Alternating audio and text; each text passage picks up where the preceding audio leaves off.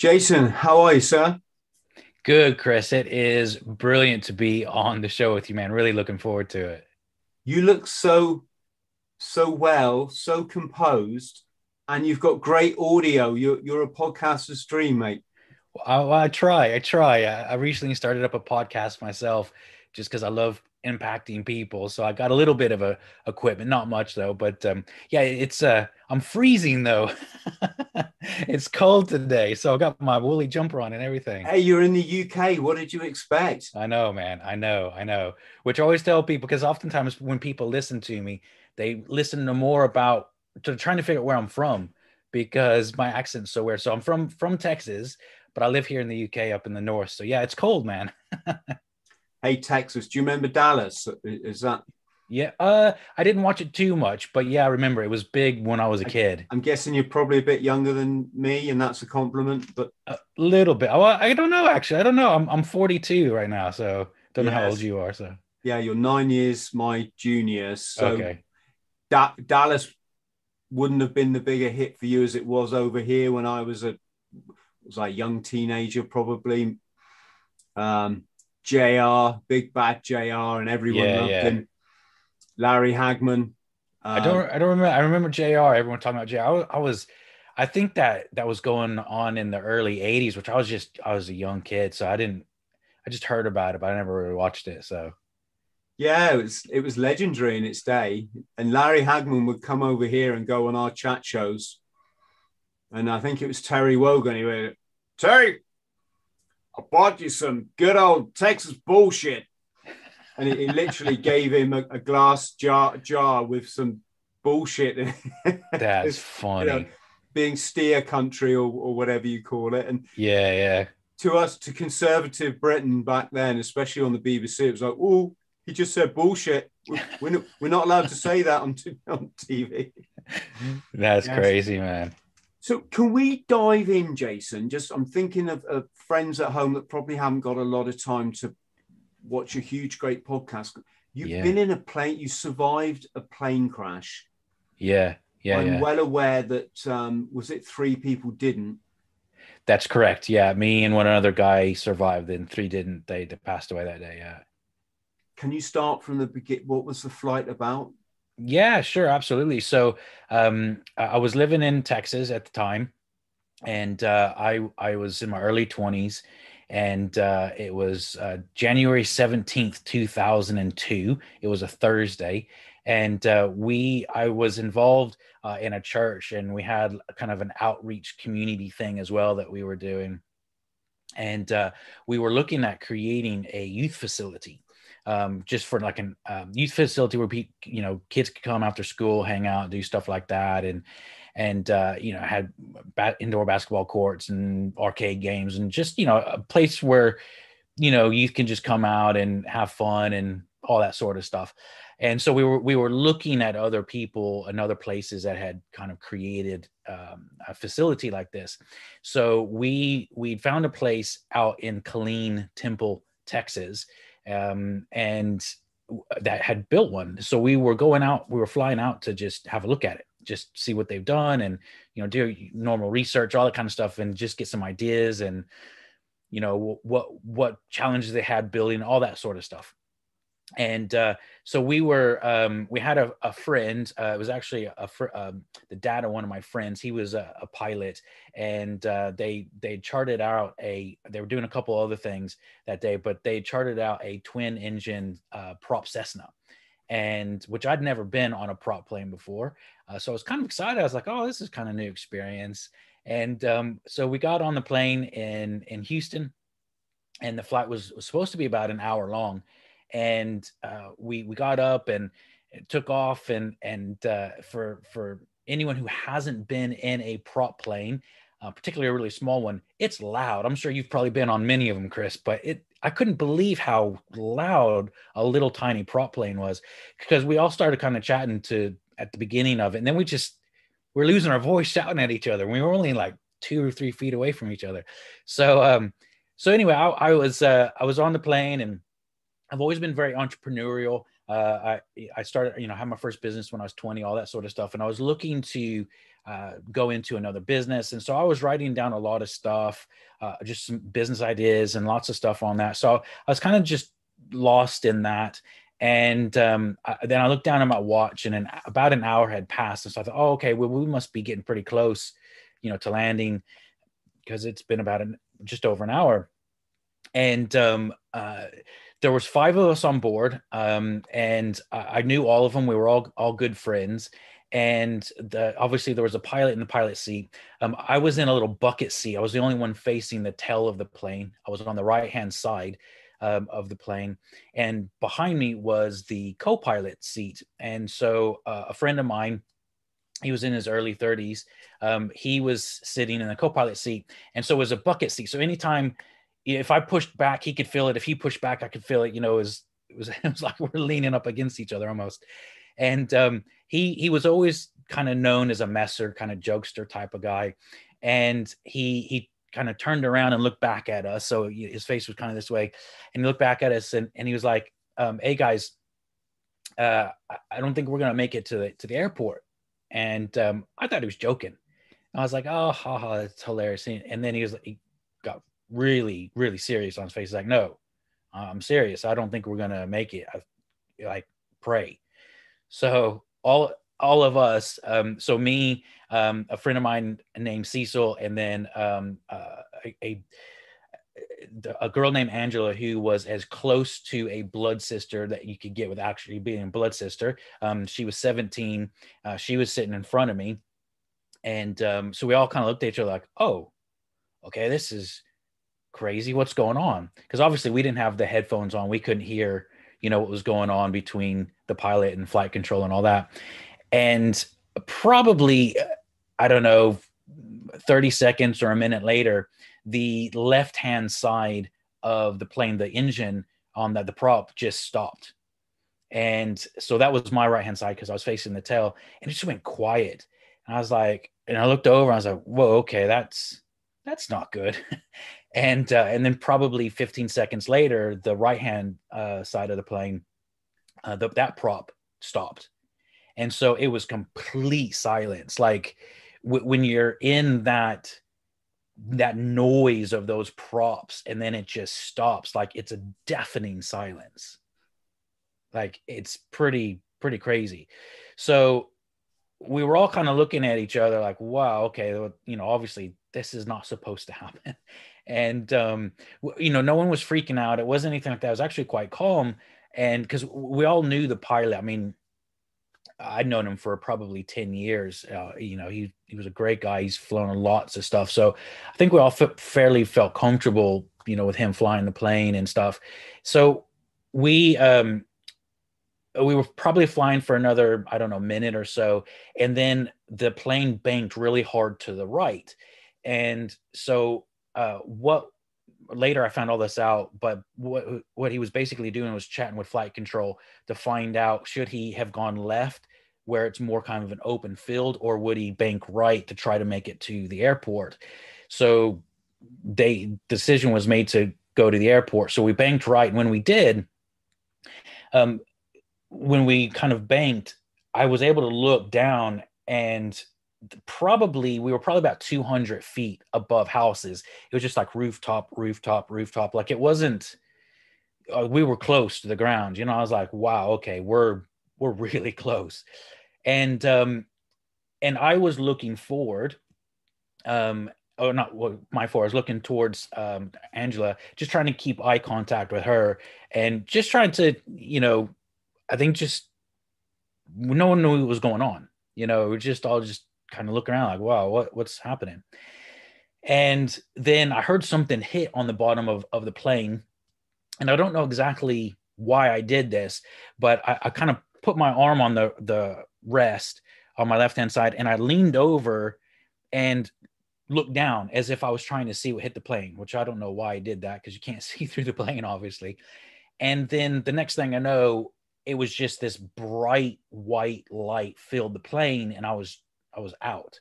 So what had happened is we were flying over the estate, the housing estate, and we had hit the top of either a tree or a telephone pole or something, which made the noise on the bottom of the plane.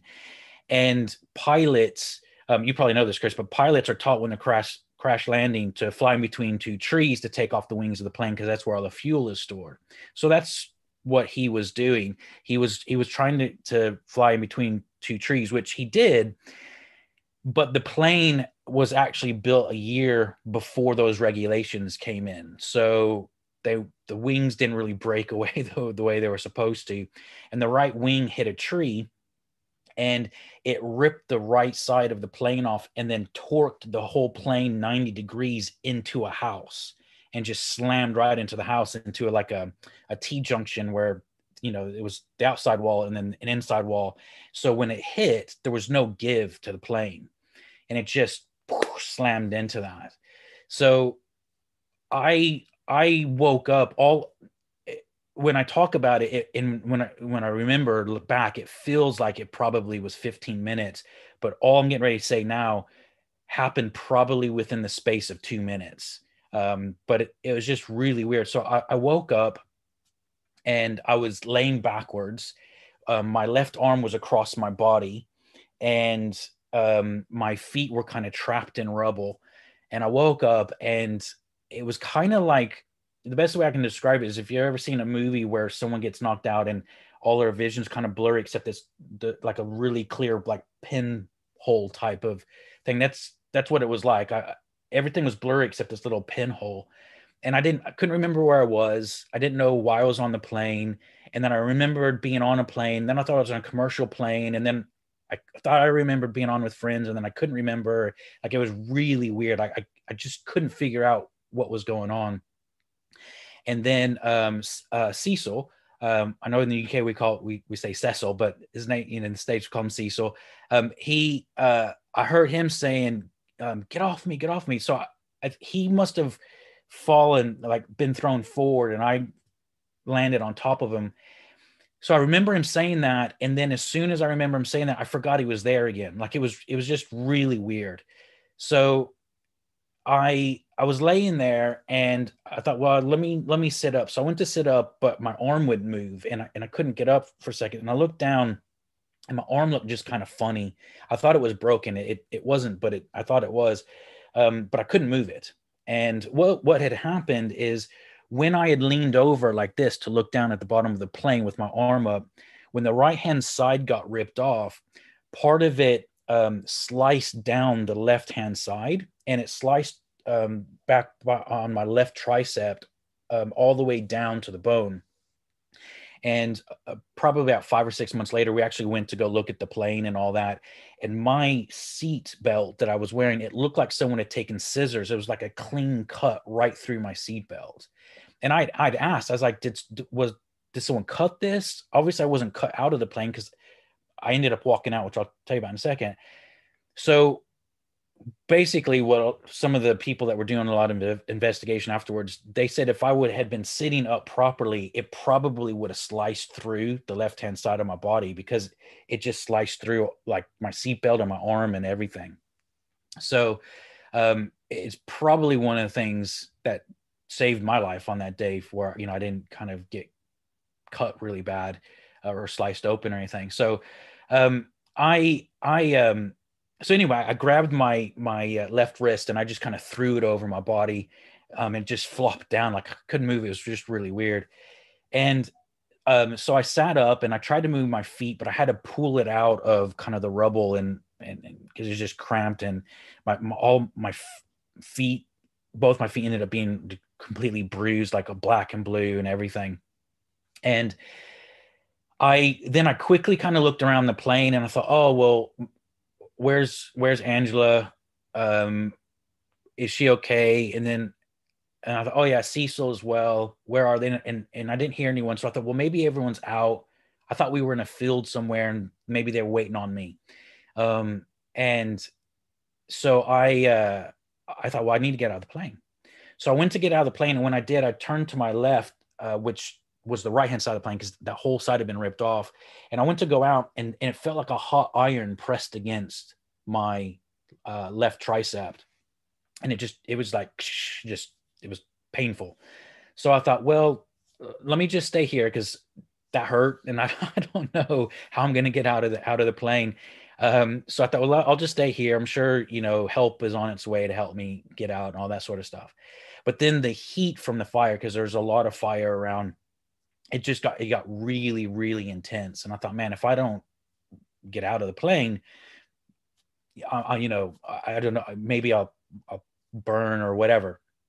So I thought, well, I'm just going to make my way out. So I kind of stumbled my way out. And I remember hearing something on my left, and I looked down, and that was the gentleman named Leroy, who was in the co-pilot seat.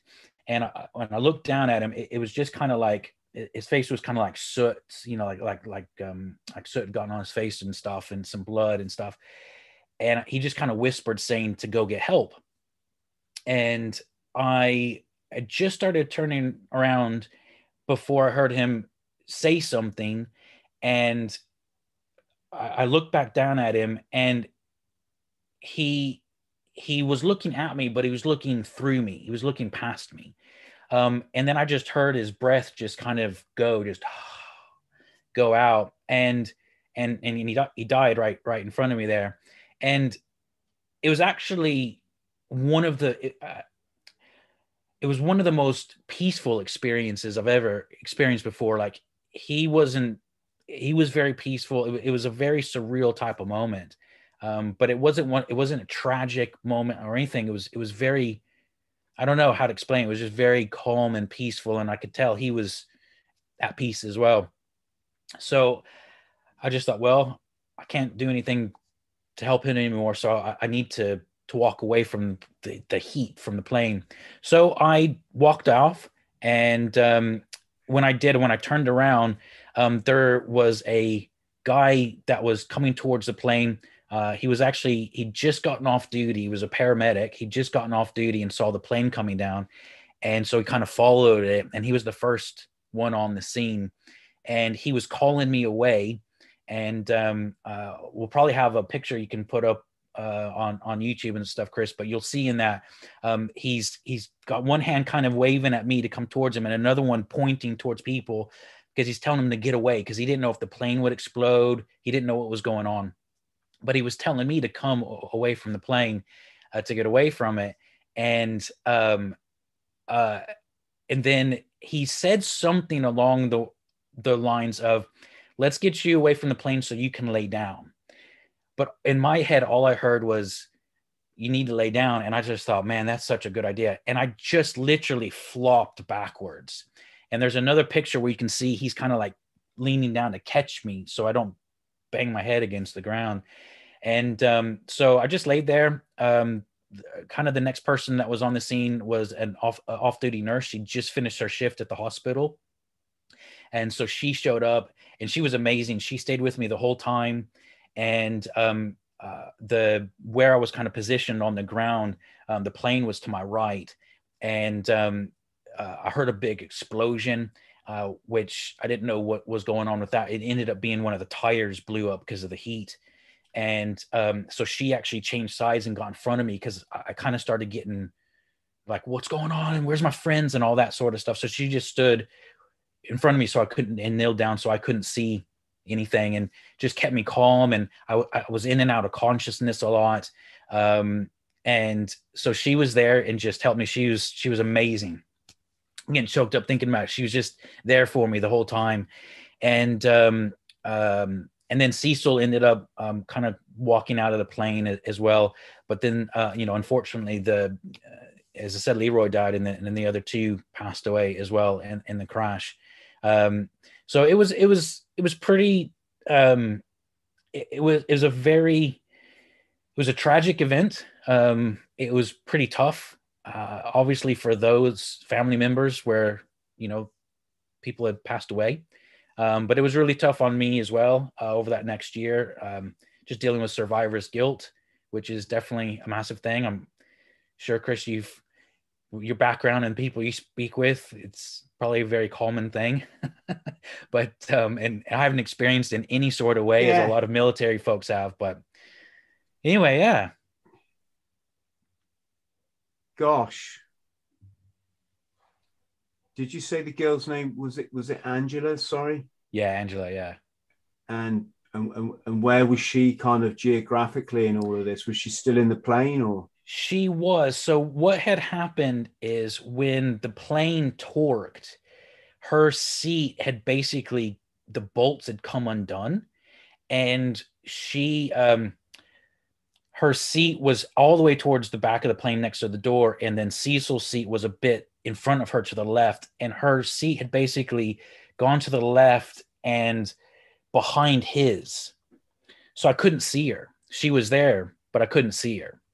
And so that's why when I kind of looked, and again, it's a tiny plane, but when you're in that, your mind is all over the place. And just because I couldn't see her, I just thought she'd gotten out.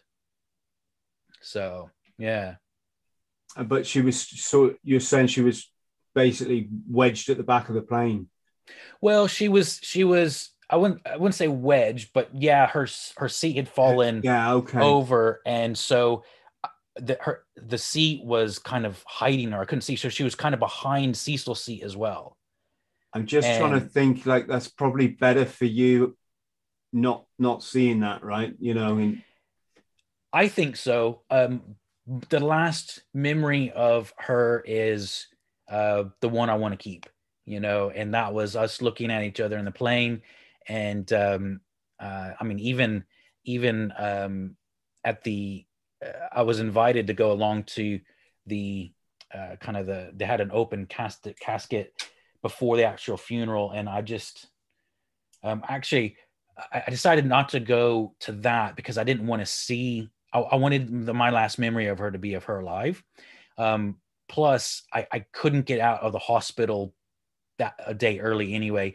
I was in the hospital and the people at the hospital were telling me I shouldn't go because we needed to drive I think it was about a 3-hour drive back to Houston.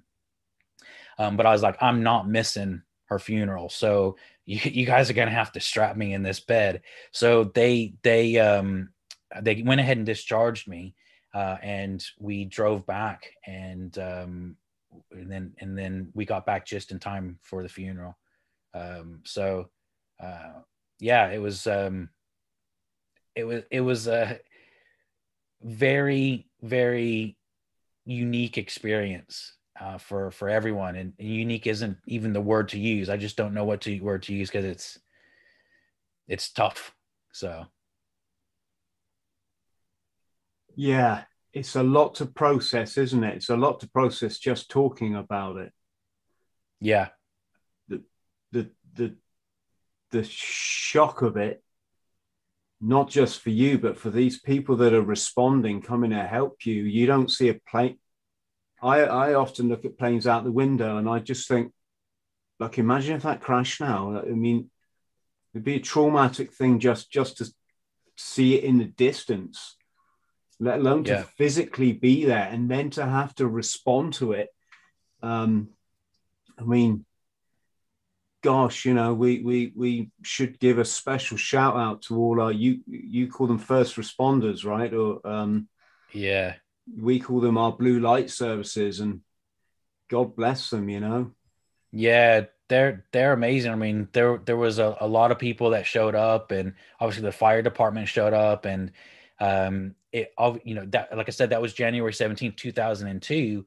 And so when the plane came down, the FBI was called, because they didn't know if it was a plane crash. They didn't know if it was some sort of terrorist attack or anything like that. I found out afterwards that the local hospital changed a lot of its procedures on the way they deal with trauma like that, because they realized that they weren't quite equipped to handle that sort of thing. So it was a lot. But and I'll tell you one other thing, that a big massive shout out to the Red Cross as well. I never knew what they do and how they help people. They were phenomenal. And if anyone ever questions what the Red Cross does, because I think a lot of people have heard of it, but they don't really know what they do. But they were amazing. They put my mom and my brother up in a hotel. They had the next day, they were able to, like my mom, my brother, and a couple other people were actually able to go to the site of the plane crash. And they had people that had gone through tragic experiences or had lost loved ones before. And they had a Red Cross person, getting choked up talking about it. Yeah. They had a Red Cross person there just standing next to him, just to be there with them in case they needed to hug someone or cry or just whatever. They brought them teas and coffees and all that sort of stuff. They bought clothes for me because obviously my clothes were ruined. Like the Red Cross was amazing. So, all those people that help with stuff like that, they're amazing. They're amazing what they do to help people through stuff like that. So, I've not heard of that service in the UK. Maybe that's a uniquely. I know the Red Cross do a phenomenal job in many different areas. They work a lot in asylum, and they, get families together. But that sounds possibly uniquely American, unless I'm very much mistaken. Maybe so. I until that happened, I would have never known that they do that. Like it maybe they do it, and it's just something that people just don't know they do. Or maybe it is very American. I'm not sure, but they were amazing. They were absolutely phenomenal in what they were doing, just to be there and support and help. And it was just, big massive shout out to the Red Cross. Yes, definitely. And you went to Angela's funeral. Did you go to all of them, or was there any kind of expectation on? Did you feel any sort of expectation, or? The only, I didn't feel any expectation from anybody, but because of how close I was to Angela, I wasn't, nothing would have stopped me from going to it unless I just was in a coma. Like there was just nothing that was going to stop me. So like I said, I mean, she was like a sister to me, so I just wasn't going to miss that. Everyone was really supportive. I mean, even like her family, like I grew up with their family. I was really close with their family. And they always, I always felt love from them. Even after the funeral, like I had to be kind of, I had a partial torn ACL. I was banged up. It was tough for me to kind of walk and all that kind of stuff. And so I was kind of being help kind of walking away from the grave, from the graveyard and stuff. And even their dad said, look, come over, cause they had, the afters kind of thing where, they have a little finger food where people can come in and give condolences or whatever. He's like, come over. And so they were always really, I always felt love. Although I'm sure at times, and it was never expressed to me. It was never told to me, but, I'm sure at times they probably would have rathered, their daughter be here, and I would have been the one that passed, which, I totally understand those feelings as well. But I think a lot of what I felt was more just me, having that survivor's guilt, feeling guilty of living. Why did I live and not the other people? Oftentimes people will say things like, oh, it just must not have been your time, or, oh, God must have really been looking out after you. And I get why people say that. I think they're trying to be comforting. But it was always really tough to hear that, because I was like, well, I'm not any better than anyone else in the plane, and I wasn't being looked out any more or less than anyone else. And it was those types of things, that was really tough to, I always took it very like, thank you. But in my mind, I was like, I'm not any better. I wasn't being looked after any more than anyone else. And so it was a challenge around that, for sure. Yeah, and survivor's guilt is, I think it's one of these expressions. It kind of rolls off our tongue because you hear it in society, and we've all watched kind of air crash investigation, and I mean, these horrendous. I mean, not that yours isn't horrendous. I mean, all tragedy is horrendous, but when you hear of a plane of 250 people and one person survives, it's like, holy fuck. I know, man. What, yeah. That. But the reason I say it's a funny expression is it's not just one emotion. It's freaking loads going like this at the same time. And it's not just you. It's stuff that's coming from the third party, so the family's involved. Yeah. And it's harsh. And yes, I have been through it. My best friend drowned when we were on holiday together, and it was we've both been taking LSD, and my friend lost the plot. He had a psychotic episode. Wow. I was, this is why I say to people, I make no judgment on how anyone lives their life, and mine's just turned out very well. But if you mess with these things, you've got to be prepared to pay the ultimate price. It's just that simple. And the longer you mess with them, the more likelihood statistically that either you or somebody you love is going to get either badly hurt or dead. And so yeah, you're partying with your best friend, and then he loses the plot and goes and drowns himself in the lake. Wow. And you're absolutely off your head, walking down to the lakeside to identify your best friend's dead body. Wow.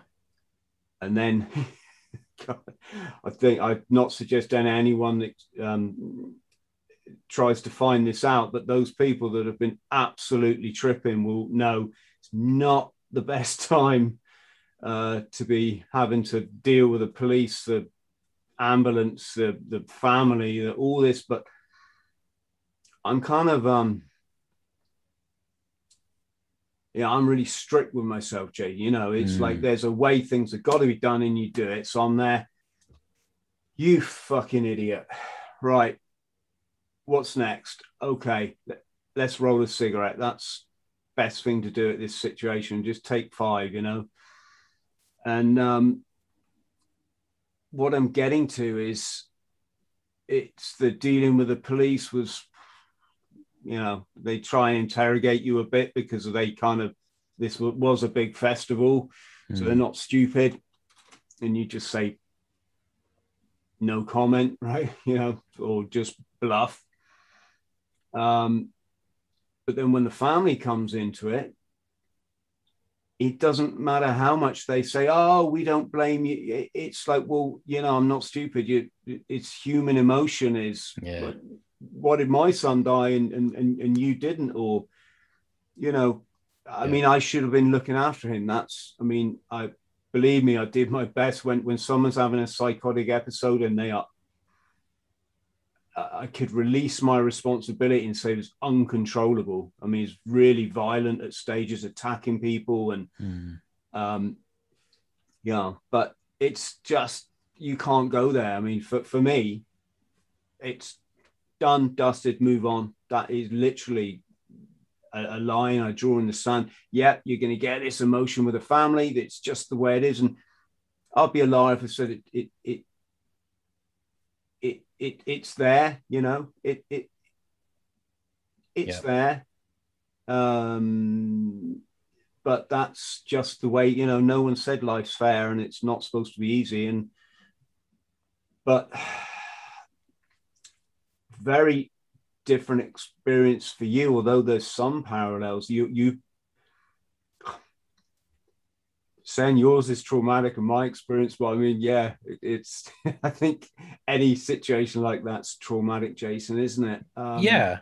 And I always tell people, you know, we all go through our traumatic experiences, and you know, just God, Chris, the stuff that you've done and been through and all that stuff, I can listen to what you've been through and go, how did you survive that? You know, but people could listen to my plane crash experience and go, oh my God, how have you survived that? But then they could talk about something that have happened in their life, and I'm thinking, God, how have you survived? So we all have traumatic experiences, and you know, I always try to look at it from the perspective of, you know, it's not a whose traumatic experience is the worst, because it all affects us in our own ways, and we all have to work through those stuff. And you know, most people are never going to be in a plane crash, and you know, I think the majority of the population will never have to go through survivor's guilt or anything like that. But they all have their own tragedies, you know, whether they were abused or, you know, whether it could be anything.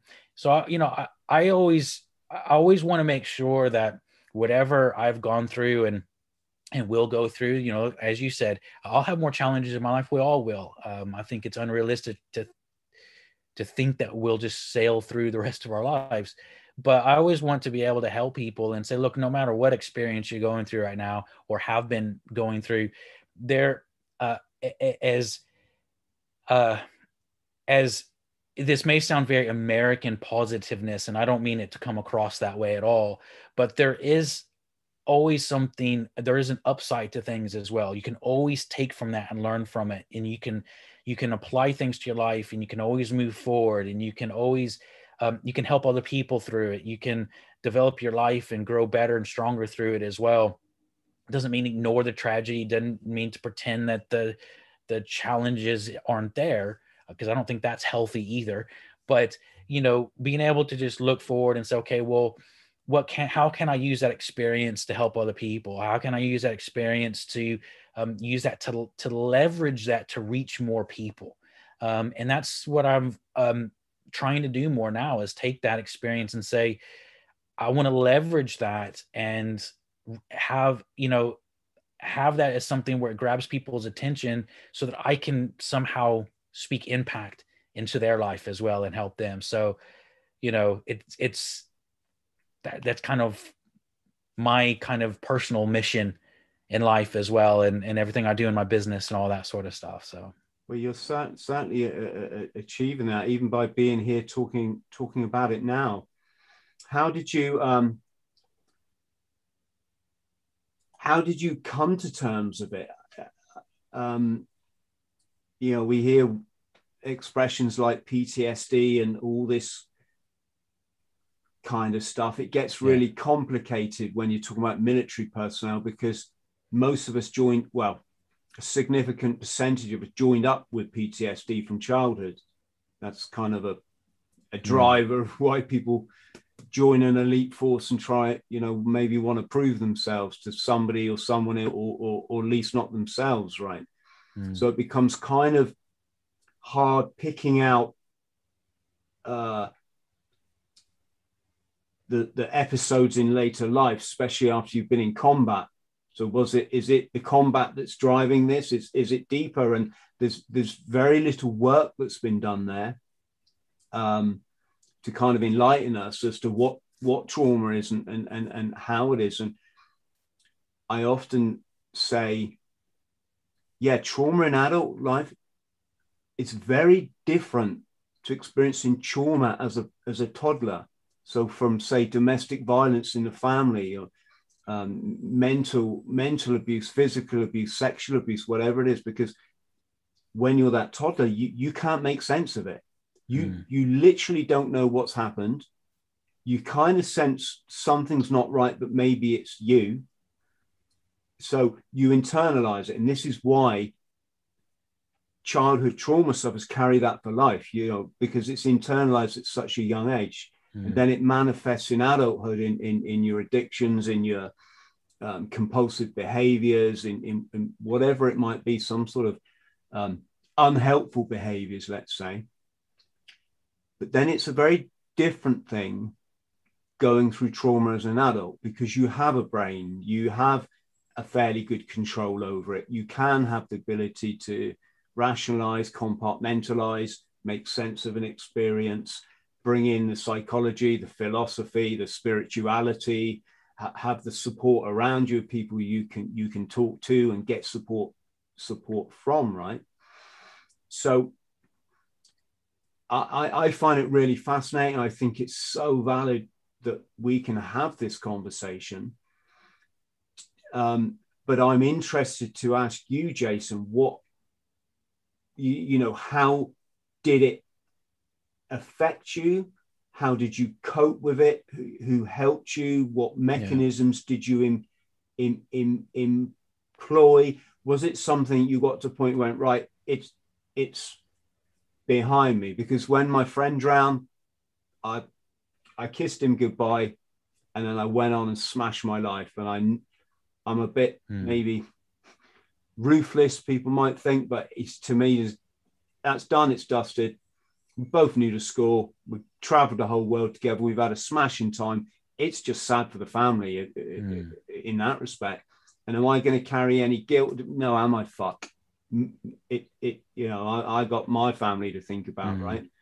And I'm quite ruthless and bloody minded. And that goes back to the military, where you got a guy dead on the street of Belfast, and the corporal tries to resuscitate him and just looks up and goes, that's it. And you move on, because you've got a job to do. You haven't got time for grieving or all this kind of stuff, right?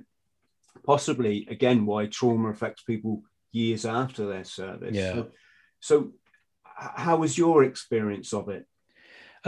It was, so a few things around it. I ended up moving in with my mom for a while because she helped me just to get back up on my feet with stuff. And she wanted me to go see a counselor. I didn't want to see one, but I ended up just going, okay, I'll go. So I went, ended up doing some sessions with a counselor, and she kind of diagnosed me with a mild form of PTSD. And but it was really helpful going in that counselor. I'm glad my mom, pushed me to do that. So that was really helpful. I did have good friends around me that were really supportive and helpful. I think one thing that was definitely helpful through that is, the families that were involved. Like I said earlier, none of them ever were hateful towards me for surviving when their family member didn't. And I think that was a great help. But I remember one of the things that I had to work through quite a lot was probably a few weeks afterwards. I realized that I couldn't see past a few hours in my life. So when I talk about, writing out those goals for the business I was looking at on the plane, it was literally like almost night and day. Like I was on the plane thinking months and years ahead. It was planning out. But after the crash, I'd wake up in the morning and it was like if I looked at what I do past 12 o'clock, there was just a fog in my head. I couldn't see it. It was impossible for me to see what I was going to do. And it scared me a bit because I was like, this is really weird. I was thinking months and years ahead right before the crash. And now I literally couldn't even think about what I would eat that afternoon. It's like my brain shut down. And so what I started doing is I would go as far as I could in my mind. And then I would push 15 minutes past that. and just go, okay, what am I going to just do for the next 15 minutes past this fog? And after a couple of days, I'd get to about 12:30 in the afternoon in my head. And then I'd wake up and, let's say I wake up at 8, I could get to 1 o'clock, and then I'll go, okay, well, what am I going to do past that? And, we take it for granted. When we wake up in the morning, we kind of have our whole day planned out. We're going to get up, we're going to get dressed, we're going to go to work, then we've got all these things we need to do. And then we're going to come home and we're going to do this, and we'll have our dinner. And then we're going to do this in the evening. And then we got this on the weekend. It's just so fast in our head. We don't even think about it. I couldn't do that no matter how hard I tried. And so I'd push myself. It was like I was exercising my mental capacity. And that went on for weeks and weeks. And eventually, after about 2 or 3 months, I would say it probably took a good 6 to 7 months before I got to a place where I felt kind of like I could see normally again in my head. And so that was something that I worked on, and I don't know if that's common for other people that have been through traumas like that. I'd say it in some ways it's kind of similar, but I just know what I kind of went through. But that's one thing that I just remember. It was a very proactive decision on what I was going to do to expand out that mental capacity, be able to just see ahead and see the future again. But then kind of the guilt of it, I think, Chris, that has been something that I've kind of dealt with quite a lot for a long time. We're on 19 years now past that. And I, looking at stuff, it's only been probably, I've been more open. I've never mind talking about the plane crash, but in terms of using that experience as a point of leverage to be able to reach more people, to impact them. I always felt guilty for that, because like, how could I use something tragic where my friends have lost their life, and leverage that somehow to benefit me?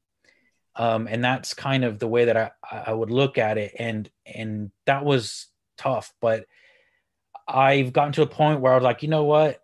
It's my life. It's my story. And if I don't express that, if I don't use that in a way, I'm actually doing a disservice to other people that I can actually help. So I'm not going to hide what I've been through. Not that I was hiding it, but I'm going to use it to impact as many people as I can in a positive way. So that's been a tough thing for me, for a long time. So.